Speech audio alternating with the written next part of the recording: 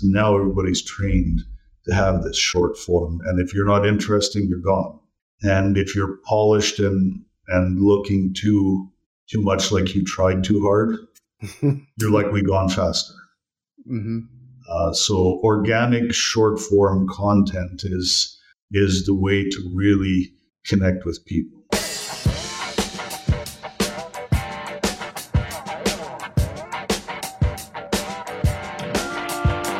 All right. Well, thank you so much for tuning in to the Wisenetics podcast. My name is Daryl. I'm your host today. And with me, I've got Tim Kurbis. He's the president at New Standard US. And Tim, I love talking with you. How are you doing today, man? Oh, I couldn't be any better. It's a Friday, and as we were discussing just prior to hitting that record button, it's going to be a good weekend, I think. Oh, I think so. And it is Friday. Whenever we're recording this, it is Friday. So I think we're both pretty excited to get to the weekend. I didn't just accept this Friday appointment for no reason. It is strategic. Well, you made a good choice there. So, Tim, tell the audience a little bit about you. Well, where to begin? I've had a few decades under my belt.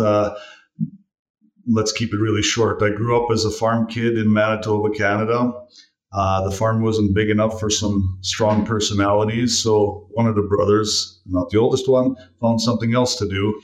I wandered off into different avenues and sort of landed in 2001 in the agriculture livestock industry. My different brother, to make it all kind of confusing, brought me into this industry, and I sort of grew up in this industry, and then in 2006 we started New Standard, and it's really just been a wild, fun ride since then.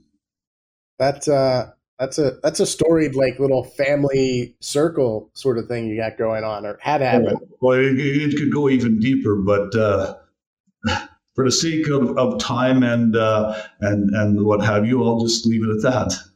We won't dive into that one. No. Might be some minds there, but okay. So tell us, what would you say is one of your top achievements, and kind of what did you learn from it, Tim? Top achievements. Well, I'm going to have to. We're going to have to put New Standard pretty high on that list, if not at the top of the list. I got to say, I'm pretty proud of what we've accomplished with this company. Granted, it's not just me, but I'm the one here talking today. And then forgive me if I refer to the first person a lot, but there's other guys who need to be thanked. There was a couple Dutch guys that helped me get it started in 2006. One has since passed on in 2008. The other one is still heavily involved in New Standard and the bigger organization that we're part of. So that would be the biggest. The thing that I would call, especially in this podcast, is what we're talking about, the biggest accomplishment really would be the success we've had with New Standard, and it's something that we're really proud of, the brand that we've created, if you will.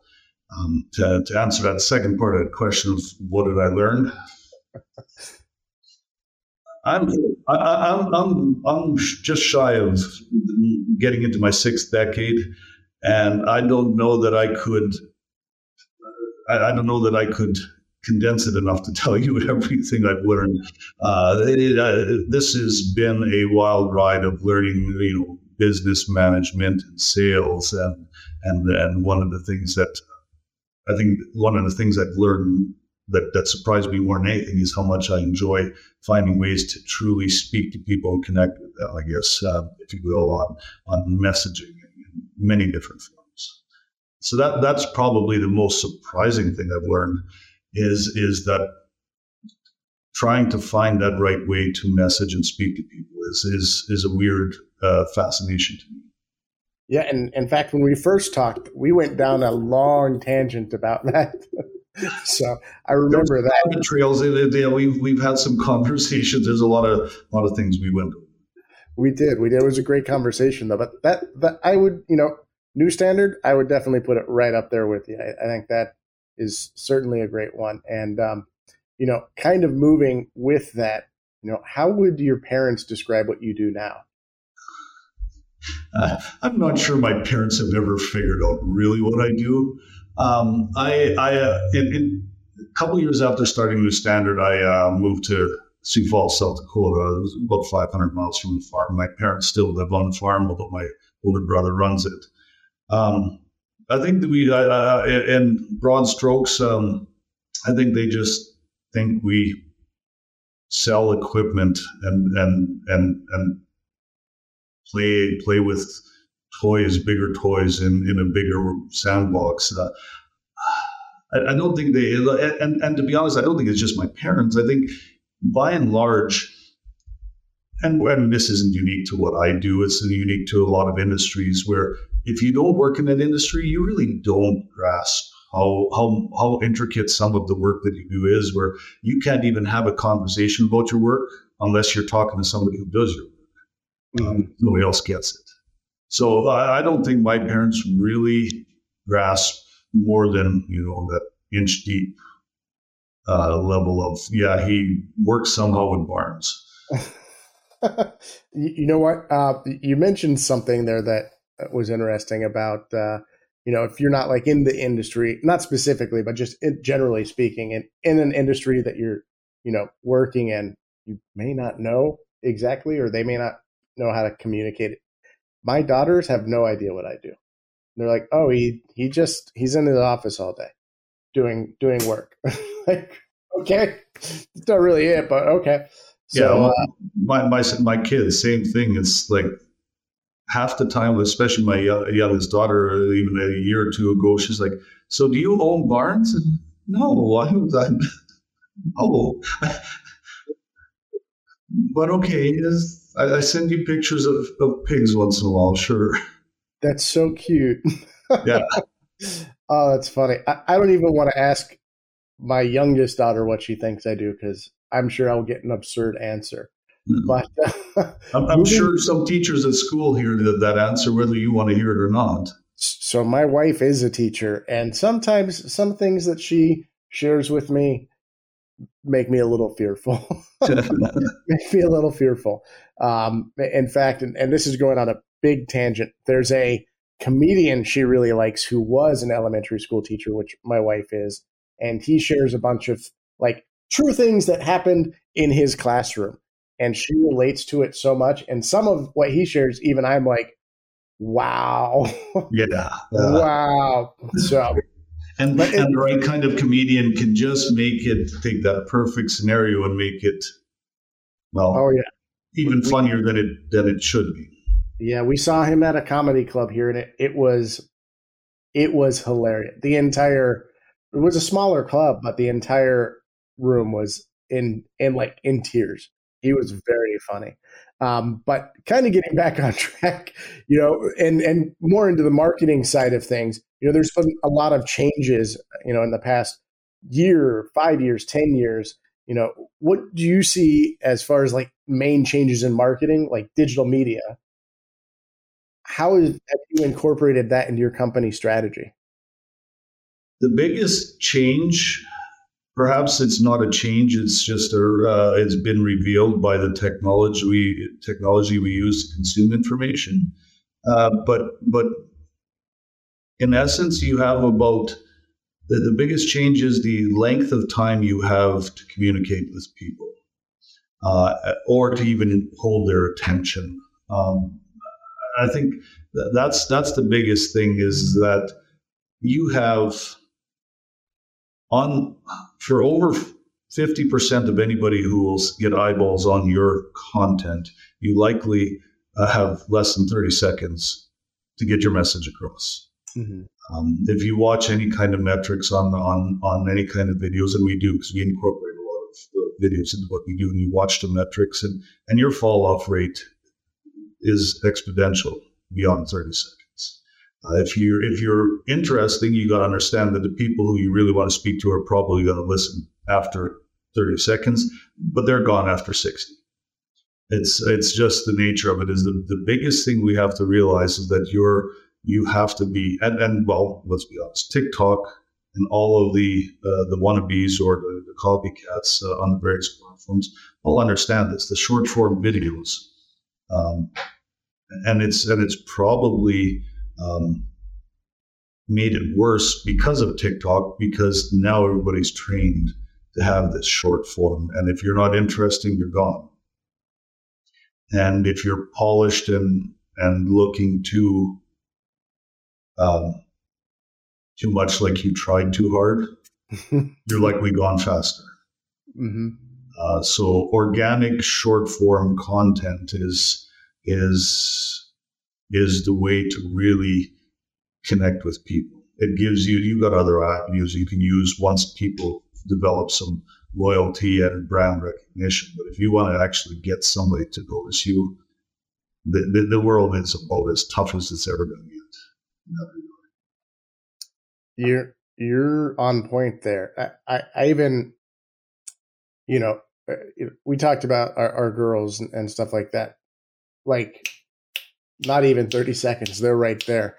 Yeah. I'd even be curious to see, because you mentioned something that really stuck to me, which was the technology has revealed it to us. Like, has it always just been that way? And they just had nothing better to do. So here we are. But now that we can, consume at light speed. I think that the mind is just governed, maybe governed or conditioned for that. I'm pretty sure you could find the research pretty easily to show you that these short form videos are dopamine machines. Oh, yeah. They give you those little hits and people become addicted to it. For better or for worse, we're not going to make all kinds of assessments of society in general, but that is what it is. And I think TikTok and all the very short form videos have just they've revealed that the human mind is given to that kind of addiction. It's always been there. We've just never had a platform that really fed it like that. Right. And the cycle's been shortened. So that makes total sense. So with that in mind, what are your thoughts on content marketing? The biggest thing is that most people in general, and particularly people who you want to speak to, who likely already have some knowledge about whatever you're going to talk about. It's very. I would imagine there's forums and times where you'll have something that you're bringing completely new information. But most people are savvy enough that they've already either looked it up or seen something about it, and you're not the first person. Nobody really wants to see another polished commercial. We've gone away from commercials. Everybody skips over them. If it looks like it was produced by a marketing agency, chances are your eyeballs disappear far faster. And I'm like that myself. I don't imagine I'm unique. The biggest thing with I'm unique just like everybody else, yes. The big thing is people have to believe you. People have to believe what you're seeing is what you believe is what is real. It's authenticity. I mean, if you really want to sum it up. And so if you really want to connect with people, you have to get good at being on content marketing requires, let's be honest, video at this point. Most times printed materials or web pages are secondary. But if you're really trying to break through and get towards some form of brand recognition or to open doors to new places to talk to audiences, you're going to be in some form of likely visual video medium. And eyes will glaze over the minute it seems like it's inauthentic or just another professionally polished video. Content marketing, especially on the leading edge, is going to be organic and authentic. You've mentioned, authentic and authenticity a few times. And frankly, I don't think anybody's going to disagree with you. I think we're all just as unique as you are. As if there's a commercial or if it's overly polished or something like that, we're all going to disappear into it. So with that in mind, do you think producing and sharing technical content is important now for brand positioning? And how do you make that authentic? Technical content? Technical content, yeah. For brand positioning, I don't think those two things go together. In my mind, and maybe I should qualify that, maybe clarify what I'm saying is like in my mind, technical content is one of those YouTube how to take your car apart and put it back together, right? Now, if you're sharing something that's really good information that people can apply easily and rather quickly into something they're doing, and you can get it across to them quickly, so you can consider that technical. Sure, that would. So if you're coming at them with, let's use as an example, maybe a scenario of every Wednesday or every Monday morning or whatever your company might be, where we're going to give you a snippet of 1 minute. This is how you can handle this or deal with this problem quickly. We've heard these questions and so. So if you become that quick hit, easy to apply, perhaps that could be considered technical content or technical information. Yeah, that will position you well because people will start to rely. I want to see that because I'm always learning something. But perhaps if you go into the next level, down into the weeds, where you're telling somebody how to do something really deep, no, that wouldn't be brand position. That's if the guy already knows you or if the person already knows you. They really wants, or they're one-off searching for that specific topic and your brand is irrelevant. Right. And they really just want to, in that case, they really just want to dig into the next layer of the onion. Yes. Gotcha. So perhaps we've got to make sure we're talking about the same terms. When we say technical. Fair enough. Yeah, we might have different nomenclature there, but I do appreciate what you said, and it does resonate with me. especially if it's a quick format, easily digested, and it's going to cause somebody to come back to your company. I'd agree. That's definitely brand positioning at that point. But if you can get it to the point where, and then it requires a lot of consistency in it as well. But if you can get it to the point where you become the first thought when somebody says, in whatever industry, in whatever application, in various parts of your life, if you can become the person that is the first, or the company, the brand, where somebody says, I can call, how do I deal with this? And those guys, they're guaranteed they're going to know it. Then you're drawing those people in. And that's, so if you want to use any kind of informational dispensing to build brand positioning, it's got to create enough. It's got to be where when you're not in front of them, when they run into a problem on Wednesday afternoon, and they, oh man, I got to call them. Yeah. What happens when you're not in the room? Yep. I love it. So yes, it definitely could be.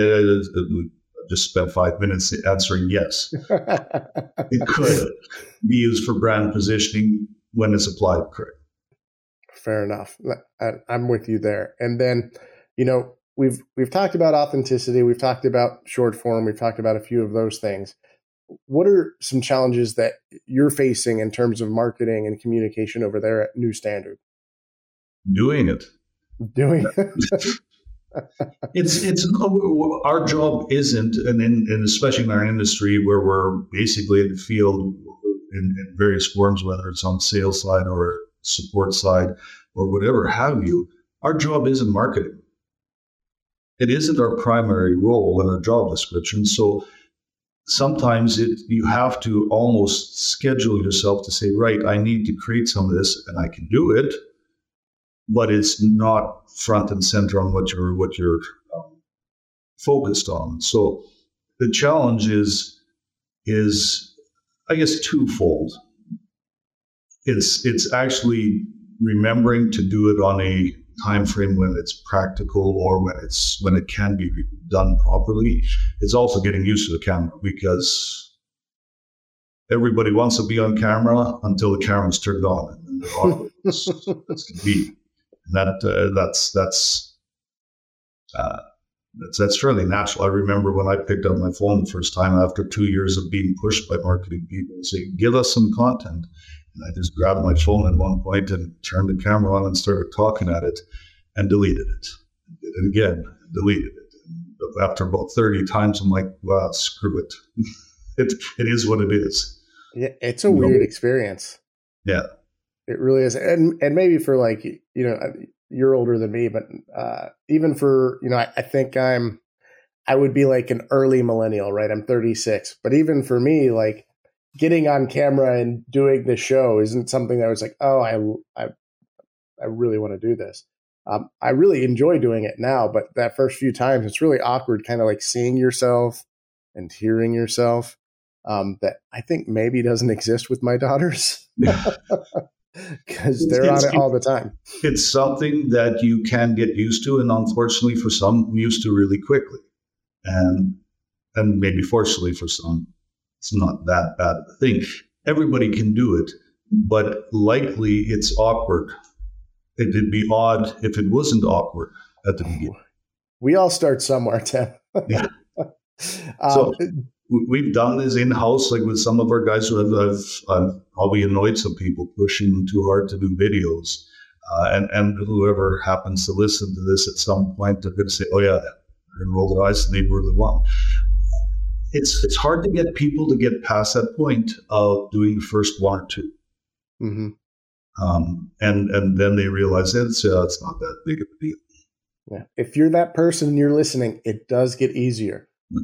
I think of a guy by the name of Randy up in Manitoba who's done a few of them, and I really appreciate it when he does it. And you can see he's getting far more comfortable with it. Awesome. Yeah, it's like lifting weights. You do it, and you said it earlier. It's consistency. If you do something consistently, no matter what it is, eventually you'll be comfortable with it, and you get better at it. Exactly. It just is what it is. But Tim, did you always want to be the president of New Standard or a company in general? If you would have asked me when I was 12, I was just going to be a farm kid all my life.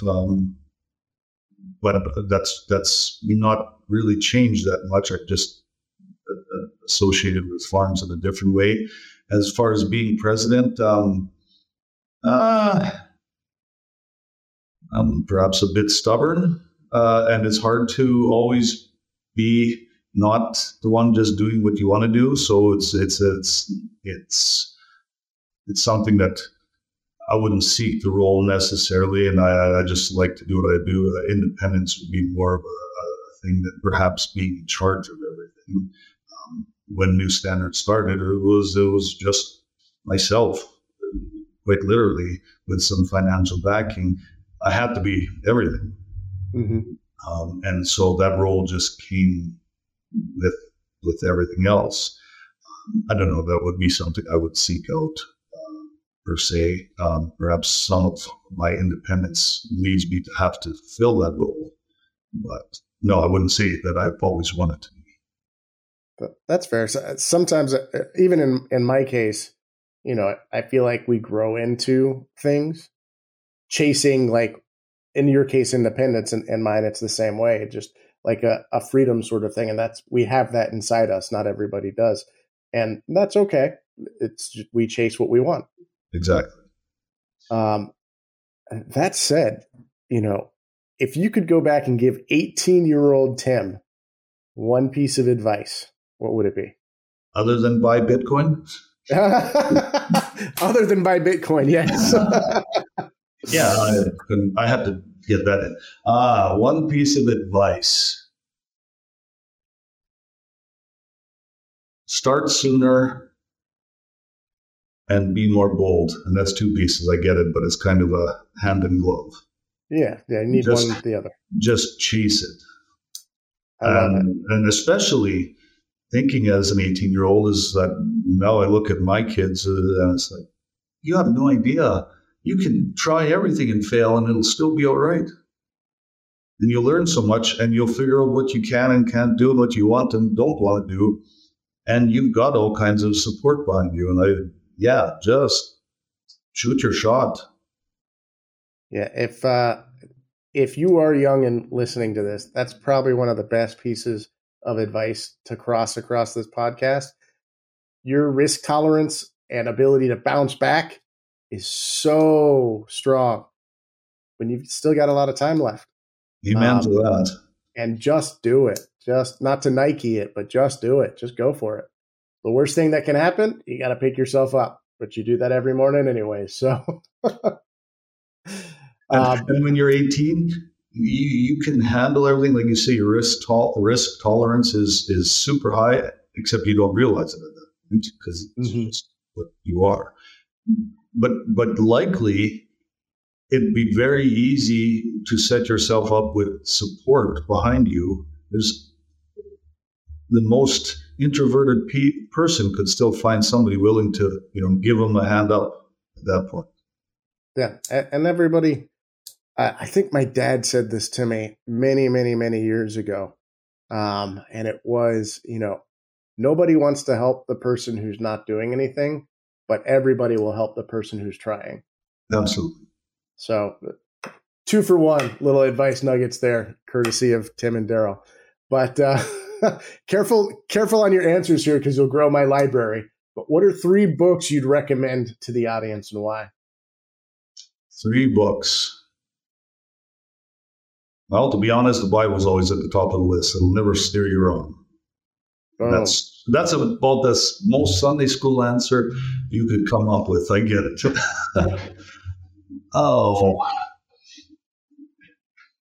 I read a lot of books. Everybody has varied interests. I'm not one to say that everybody should read every book. I've never been a textbook formulated kind of. And I'm not even going to answer that question properly because I don't. It's pigeonholing things in a way that I know there's these lists, 3 of lists or 5 of that. It's read. Sure, just read. Don't ever stop reading. Pick up something that interests you and read. When you're done that, do it again with something else. If you have an interest, follow that. If you have something that you feel you're weak on, ask questions about how you Google's going to help you out there too. Just read. Don't ever stop. And again, that's pretty formulaic in itself, but it's not.